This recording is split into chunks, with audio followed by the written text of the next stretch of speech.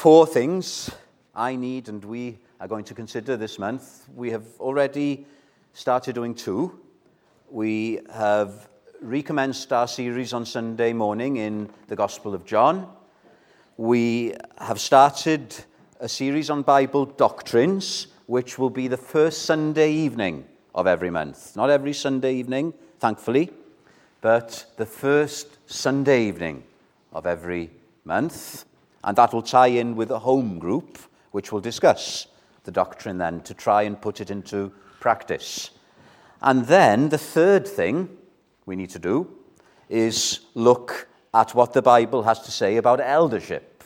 Because in the members' meeting, you, and we took this as God's guidance, gave us the permission, as it were, to start the process to look at adding to the eldership. When we talk about new elders, we're not talking about replacing the present elders. We're thinking about adding to our number, because none of us are getting any younger. We're thinking of the future.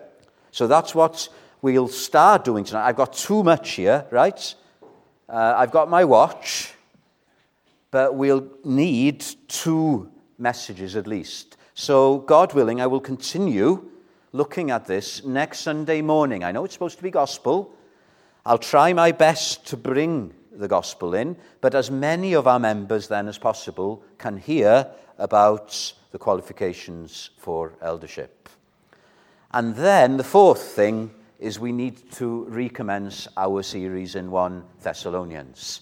So, God willing, the Sunday after next, we'll be doing that. Is that clear? So tonight, eldership. The most important passage in the Bible concerning eldership is 1 Timothy 3. We're not going to look at the qualifications there tonight. We'll do that next Sunday morning. It's just the first part of the first verse that I want us to consider. 1 Timothy 3:1. This is a faithful saying: if a man desires the position of a bishop, I'll explain that word in a minute. We haven't got Anglican tendencies coming in.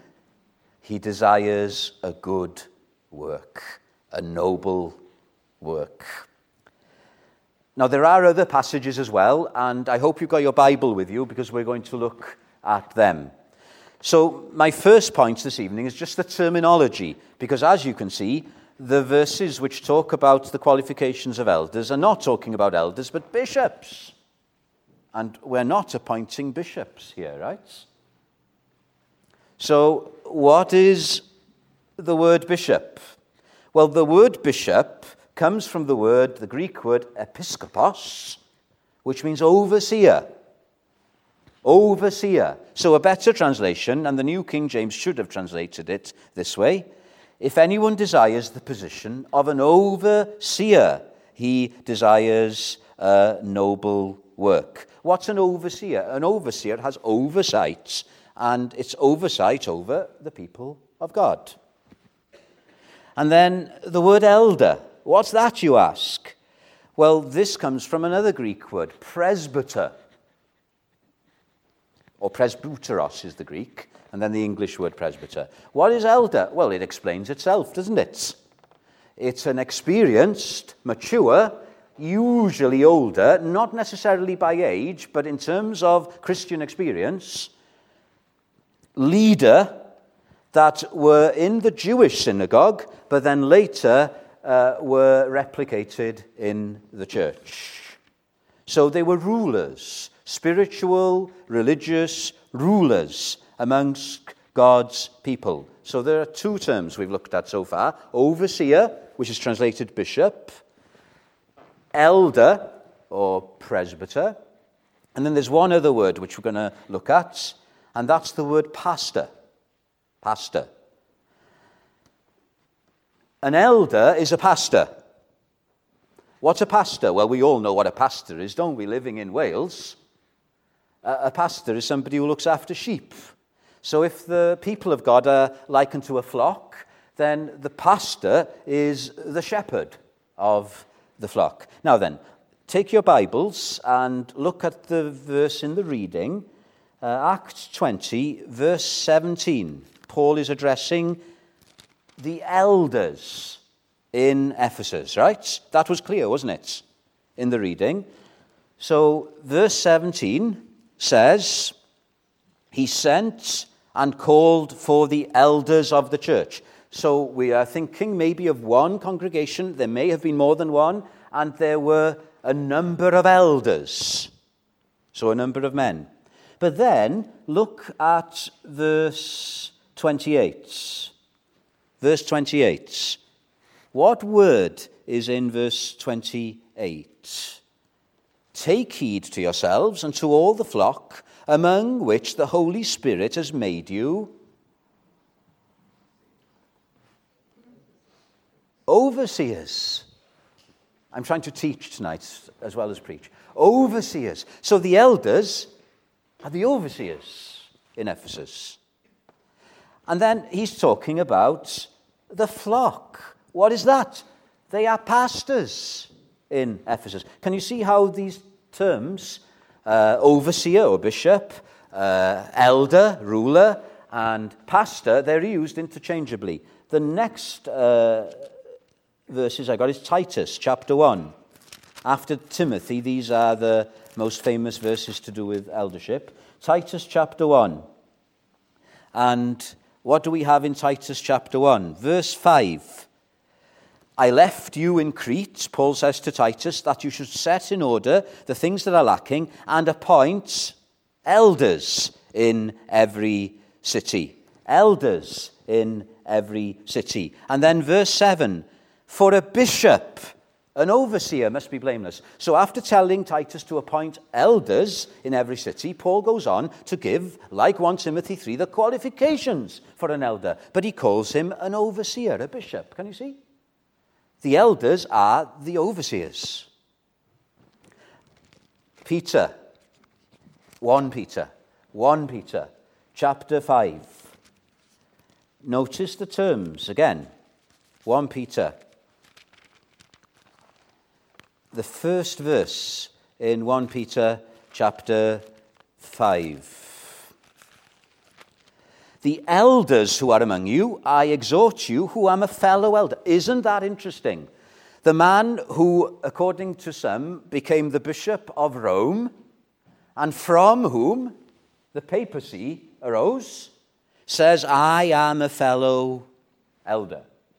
I don't know if the Pope has seen that. And what does he say?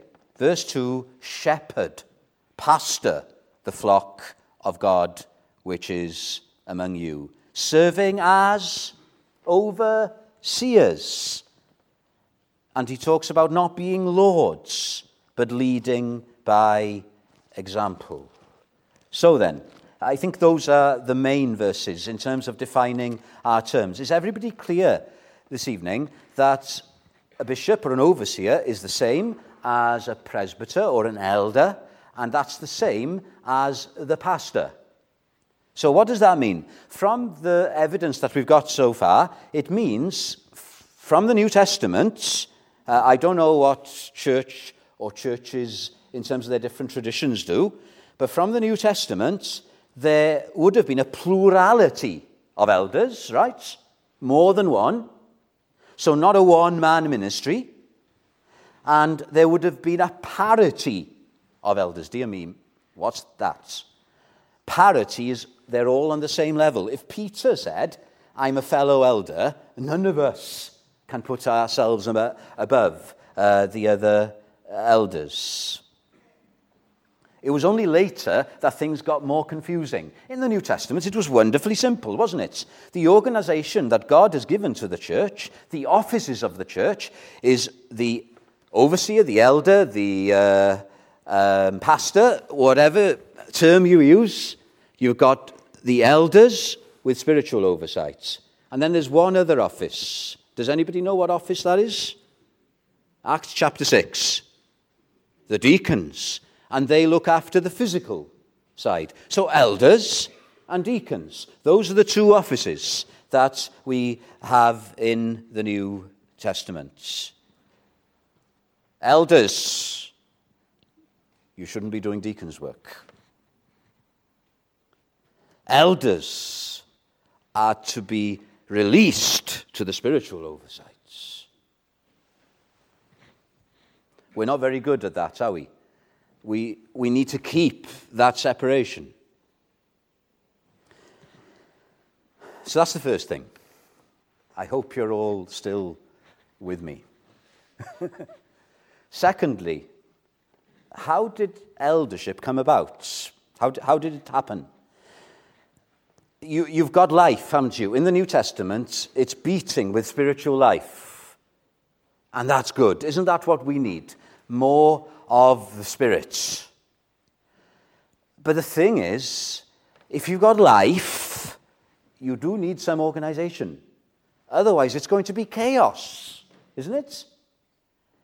And God, in His Word, has ordained a certain degree of godly, spiritual organization. I also believe, incidentally, that God gifts certain people. Nehemiah comes to mind in the Old Testament as an organizer. And you may think of the Apostle Paul as another one in the New Testament. Thomas Charles here in Wales, Howell Harris. They were gifted in administration. So how did elders come about? You know how deacons came about. We're told in Acts chapter 6 that the leaders of the church were getting overwhelmed in looking after the poor widows. There were complaints, and they were getting distracted from what they were called to do, which was look after the flock. And so they appointed deacons to look after the physical needs. There's nothing, unless somebody can show me, which talks about the office of elders being instituted. Instead, we just suddenly come across them in the book of Acts incidentally. It's as if you're wandering through Acts and suddenly you have an elder mentioned. Where did they come from? So when you have the council in Jerusalem, Paul and Barnabas are sent, aren't they? With a gift to the elders, the church at Antioch, not the Council of Jerusalem. They send Paul and elders with a gift to the elders of the church at Jerusalem. We don't know how those elders came to be. So, what's the origin of elders? Where have we come from? The New Testament didn't happen in a vacuum. God had His people in the Old Testament, and it's in the Old Testament where you have elders to begin with. We haven't got time to look at the verses, but in Exodus, Moses appointed elders to rule over the people. Also in Exodus, Moses was told to have a deputy because the work was too great for him. And what you have then is the people of God, whether you call it a church or not, it doesn't matter, but the people of God throughout the Old Testament, they had elders over them. These mature, godly, older people. And what the New Testament church seems to have done is carried that on. So Paul and Barnabas, in their first missionary journey, they appointed elders in each church that they went to. So we read of Paul and Barnabas then being sent with a gift before that to the elders of the church at Jerusalem. And in Titus, Paul commanding Titus to set up elders in every city. So it's just there because it was in the Old Testament. But we can say that God has appointed this office. In his charge to the elders at Ephesus, Paul said, the flock over whom the Holy Spirit has made you overseers.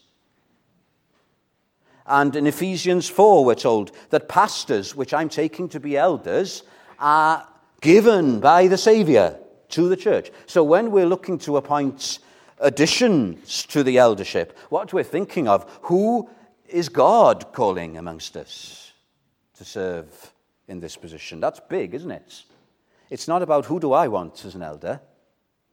Oh, I want so-and-so because they're my friend. Who does God want? It's an awesome, awesome thing. That's why Paul says, coming to the verse we're looking at, it is a noble task. If a person sets his heart on becoming an elder, it's a noble task. We must be careful with this. If anyone desires to become an elder, that's not carnal ambition. It's like the call to the ministry of the word, which me and Andy and, God willing, Nathan have experienced. Who is sufficient to lead the people of God?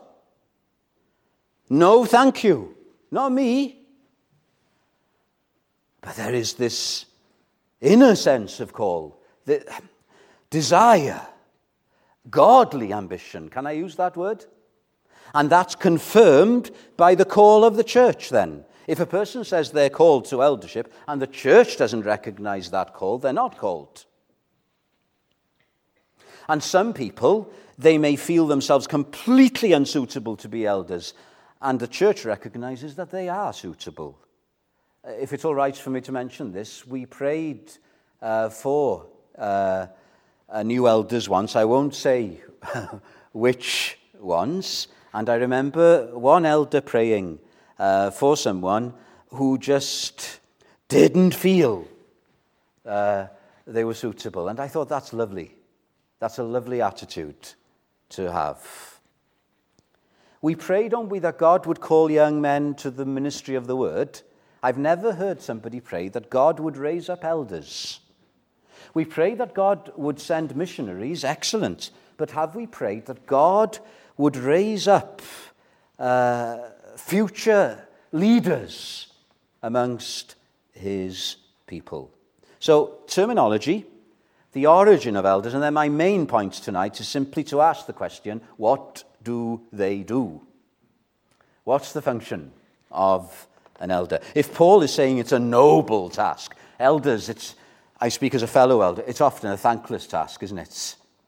Having an elders meeting on a Saturday morning, that's tough. But it's a noble task. It's the greatest of all tasks, I would say. So what does an elder? An elder doesn't just attend elders meetings. Thank God. An elder isn't just a committee person. There is that. So what is an elder? Well, let's come back. This plurality. The church in Ephesus had several elders to look after the flock. What are we talking about? I'm going to use this illustration here. The elders are a team.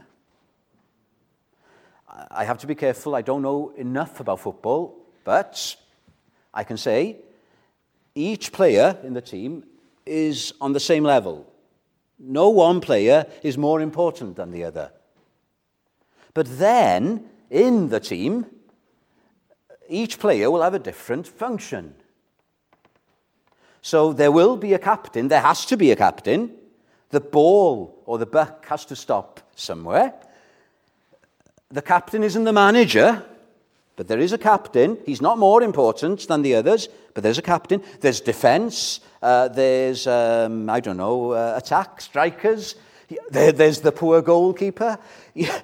You've got different functions within a team. And so the eldership is the team. It's the team ministry. The leadership of the church in the New Testament was never a one-man job. Not even the great Apostle Paul was a one-man job. In his missionary journeys, it was Paul and Barnabas. It was Paul and Silas. It was Paul and Timothy. The work is too great for one man to do. John Calvin put it like this: it is no light matter to represent God's Son. It's such a great task as erecting and extending God's kingdom, caring for the salvation of souls, whom the Lord himself has deigned to purchase with his own blood, and ruling the church, which is his inheritance. Boys back, who is sufficient for this? No one man can do it. Too much. And it also protects the church from the abuses of power. There's much spiritual abuse going on at the moment in evangelicalism. It's all coming out. And so this team ministry, this accountability protects from that.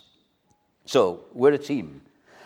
Whoever we add to the eldership, and you're involved, we are asking for your nominations. We want you to pray with us so that we know the men that the Lord is leading us to. But they will have to be part of this team. If they can't be part of this team, if they can't be team players on this team, then they're clearly not suitable for eldership at this moment. Warren Wiersbe, he's very good, right? Warren Wiersbe, very practical. He puts it like this: it is a wonderful thing when the elders and the deacons, and can I say the members as well, work together in harmony as a team. It is tragic when a pastor tries to secure a position where he's a dictator, or when an officer, be they an elder or a deacon, tries to be a preeminent big hitter. Who was it in the early church? Diotrephes, who loved the preeminence. We're a team. We want team players. We want godly team players. Very well then, this team. Brothers in arms. I like that. Brothers in arms. We're in a battle. And we're on the front line. The pastors especially on the front line because they're holding up the standard. And he knows, they know, we've got more than one pastor, that the elders are behind him. He's not going into battle unsure as to whether his elders are watching his back. Can you see how vital it is? This team.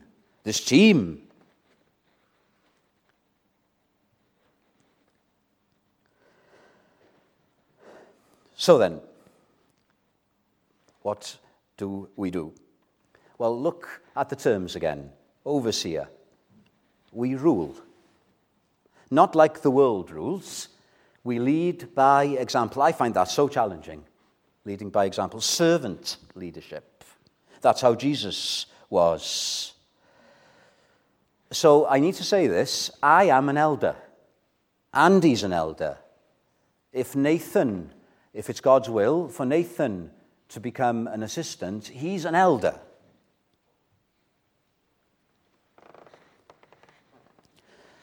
So that's one function. The other, of course, is feeding the flock, the pastor. So what's that? That's the preaching and the teaching side.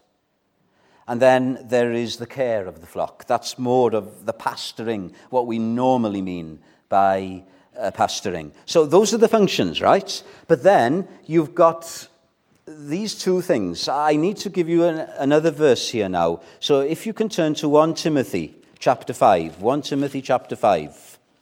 This is where we get very practical, and it's quite revolutionary. It shouldn't be revolutionary because we're a Presbyterian church, but it might be revolutionary to some of you. Verse 17 of 1 Timothy 5. Incidentally, poor Timothy. He was a young pastor. And do you know who he was following? The great apostle Paul. Who would have wanted to do that? And he was having problems with some of his elders. And it was giving him stress. And he was having stomach problems. And Paul had to say to him, Timothy, take a little wine in order to settle your stomach. And Paul also says, and this is the key verse, let the elders who rule well be counted worthy of double honor. And this is the distinction that we need to grasp, especially those who labor in the word and doctrine. So there are two things here. There's a ruling elder.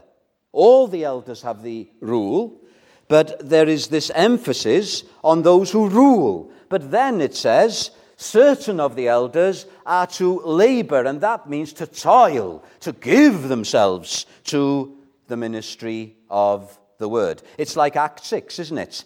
The leaders of the church said, appoint deacons so that we will addict ourselves, give ourselves to prayer and to the ministry of the word. Let me quote John Murray here, not John J. Murray, but the old John Murray. All elders exercise rule in the church, including the pastors, but some, and this is me and Andy, in virtue of their gifts and calling, labor in preaching and teaching.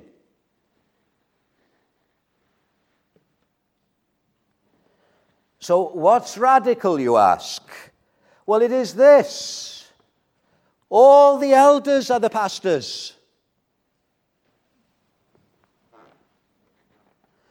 Whereas what we normally call the pastor is one or more of the elders set apart to minister the word of God.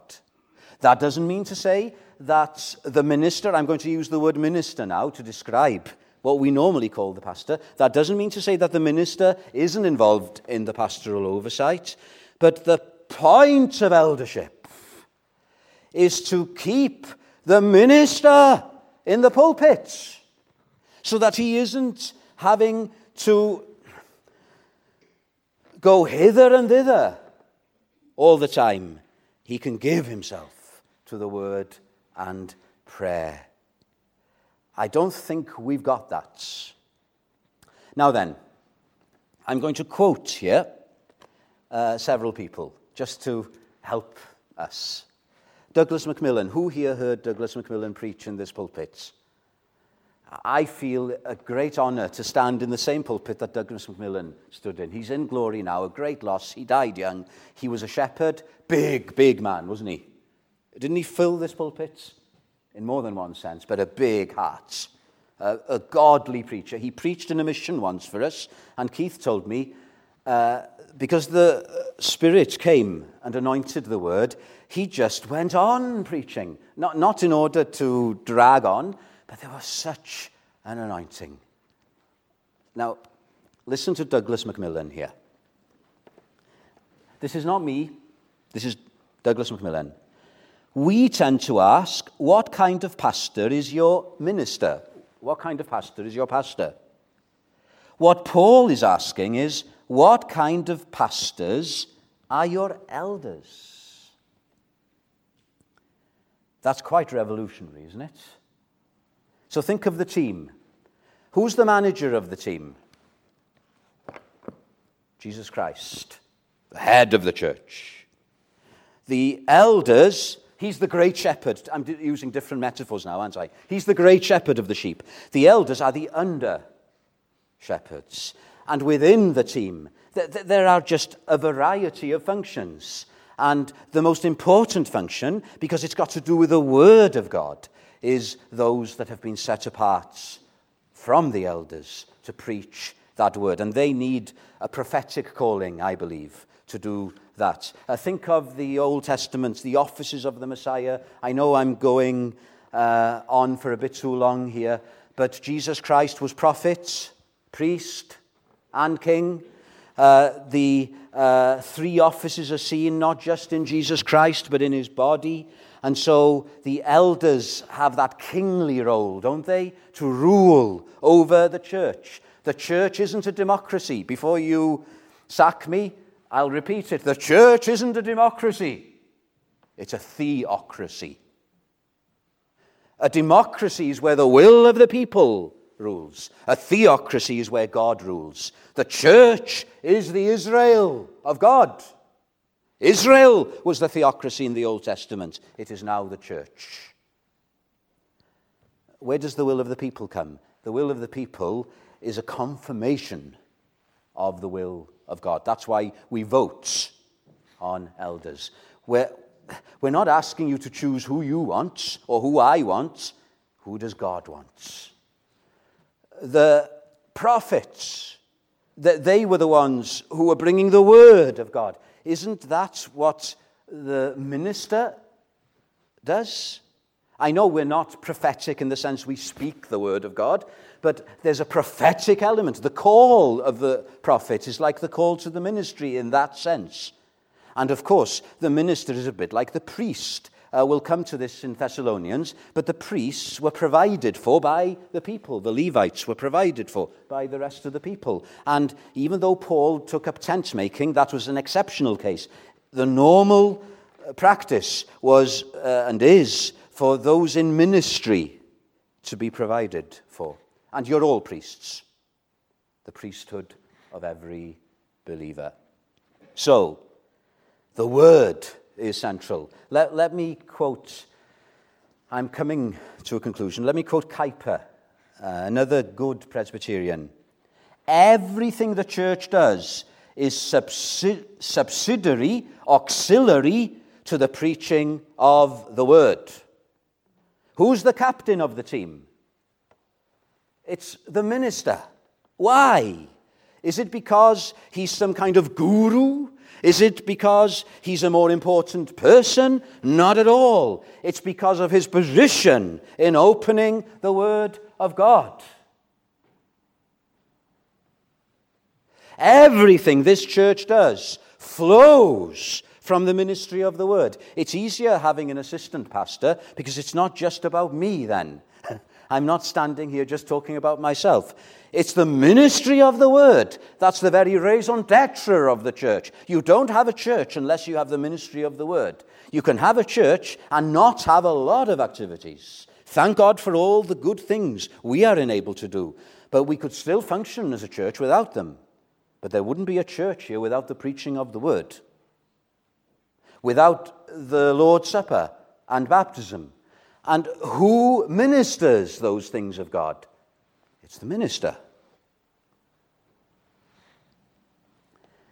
So, can you see where we're getting at? 2, this team is working to look after the church. It's a privilege to look after you, brothers and sisters. It's not easy at times, but it's a privilege. But there's no dichotomy between the elders looking after the church and the ministry of the word. The eldership are looking after the church by looking after the ministers. I'm going to quote Douglas Macmillan again. It's much better doing it this way. This is not me now, right? This is the view that there are different ways of doing these things, but this is the particular context we are in and have been in for many, many centuries. So what are the elders there for? I wouldn't want a big seat there again, right? In the old Presbyterian church, there was the Sete Fawr, the big seat, and all the elders would be seated on it, and they'd be very respectable, and often they were not spiritual men. They were just the big wigs in society. We don't want that. But the image of the big seat is good because it shows these men holding up the ministry of the word, supporting the ministry of the word. It's hard being on the front line. It's a spiritual battle. It's worse than any physical battle. And it can be so lonely. And you've got these brothers in arms, not just holding you up in prayer, but holding you up, encouraging you. This is how Douglas Macmillan puts it. This means, for the minister, such freedom from other pastoral duties as is required for preaching must be guaranteed. Must be guaranteed. In fact, one of the first ministerial duties of the eldership as a body and as individuals must be to take care for the welfare of the man or the men they have called as their minister. Now, this is good. It's important for me as well as for you. Wise, godly encouragement at the right time, as well as gracious correction and brotherly counsel. I like that. Also given at the right time, and that is never immediately after a sermon. May well rescue a ministry from mediocrity, save it from depressingly unhelpful or wearisome, patchy, despondent performance, and direct it into increasingly useful channels. So if it's all right for me to give this as an example, a constructive comment I had a few years ago was from one elder, and it was very helpful. I wasn't preaching through a book of the Bible at the time, and this elder He didn't judge me. He just said it would be good if we could have a book again. It would be good if we could have a book to go through again. What's not constructive? This is what I've heard from some pastors then. They've had elders say to them, you don't preach the gospel. Well, you don't feel like preaching anymore after that, do you? Douglas Macmillan goes on. I am winding down, I promise. I've said that too often already. Probably few elders realize the potent influence they can exert, for good or ill, upon the minister of the word. It's all too easy and perhaps all too common for potentially powerful ministries to be hindered, even destroyed by bad, unsympathetic, unspiritual, and even unchristian attitudes in the eldership. This is Macmillan, I am personally quite convinced that as a general rule, no preacher will minister the word in power if his eldership does not support him with prayer, pastoral concern, and personal encouragement. He should know, you should know, that we're not fighting the battle entirely on our own. I wouldn't be true to my Lord and Saviour if I didn't say tonight that we've had a difficult few years. And we are a bit fearful, aren't we, of taking this step to provide new elders. We need not be afraid. Let us look to our Lord. Let us pray for men, and they have to be men, I'll come to that next Sunday morning, who will be part of this team. We don't want people who can't work with us as a team. We don't want somebody who will be acting independently. Imagine if that's happening in a football team. Well, you usually have it happening. We want team players. And more than anything, in order to care for you as a flock, any of the new elders must be able to uphold myself and Andy and whoever will be an assistance for the future. It's an oxymoron otherwise. It doesn't make any sense. And I want to end on an encouraging note. I'm just mindful of Act 6. They sorted themselves out, didn't they, organisationally in Act 6. They needed deacons to do the physical work. And do you know what happened after that? If you look at Act 6, this is so encouraging. They set before the apostles the men that the congregation had chosen, and when they had prayed and they had laid hands on them, then the word of God spread, and the number of the disciples multiplied greatly in Jerusalem. And it was such a blessing that many of the priests, imagine that, were obedient to the faith. We're not here to be politicians. We're here to do what is right before God. And if we come with an attitude of who is sufficient for this task, this noble task, and pray that the Lord will guide us, then who knows, that may be a precursor to a time of greater blessing. We'll leave it at that. We'll come next Sunday morning, God willing, to the qualifications, to the character of an elder. But let's sing, and then we'll pray together the grace. It's a hymn about the church. Glorious things of thee are spoken, Zion, city of our God. Number 333, 333.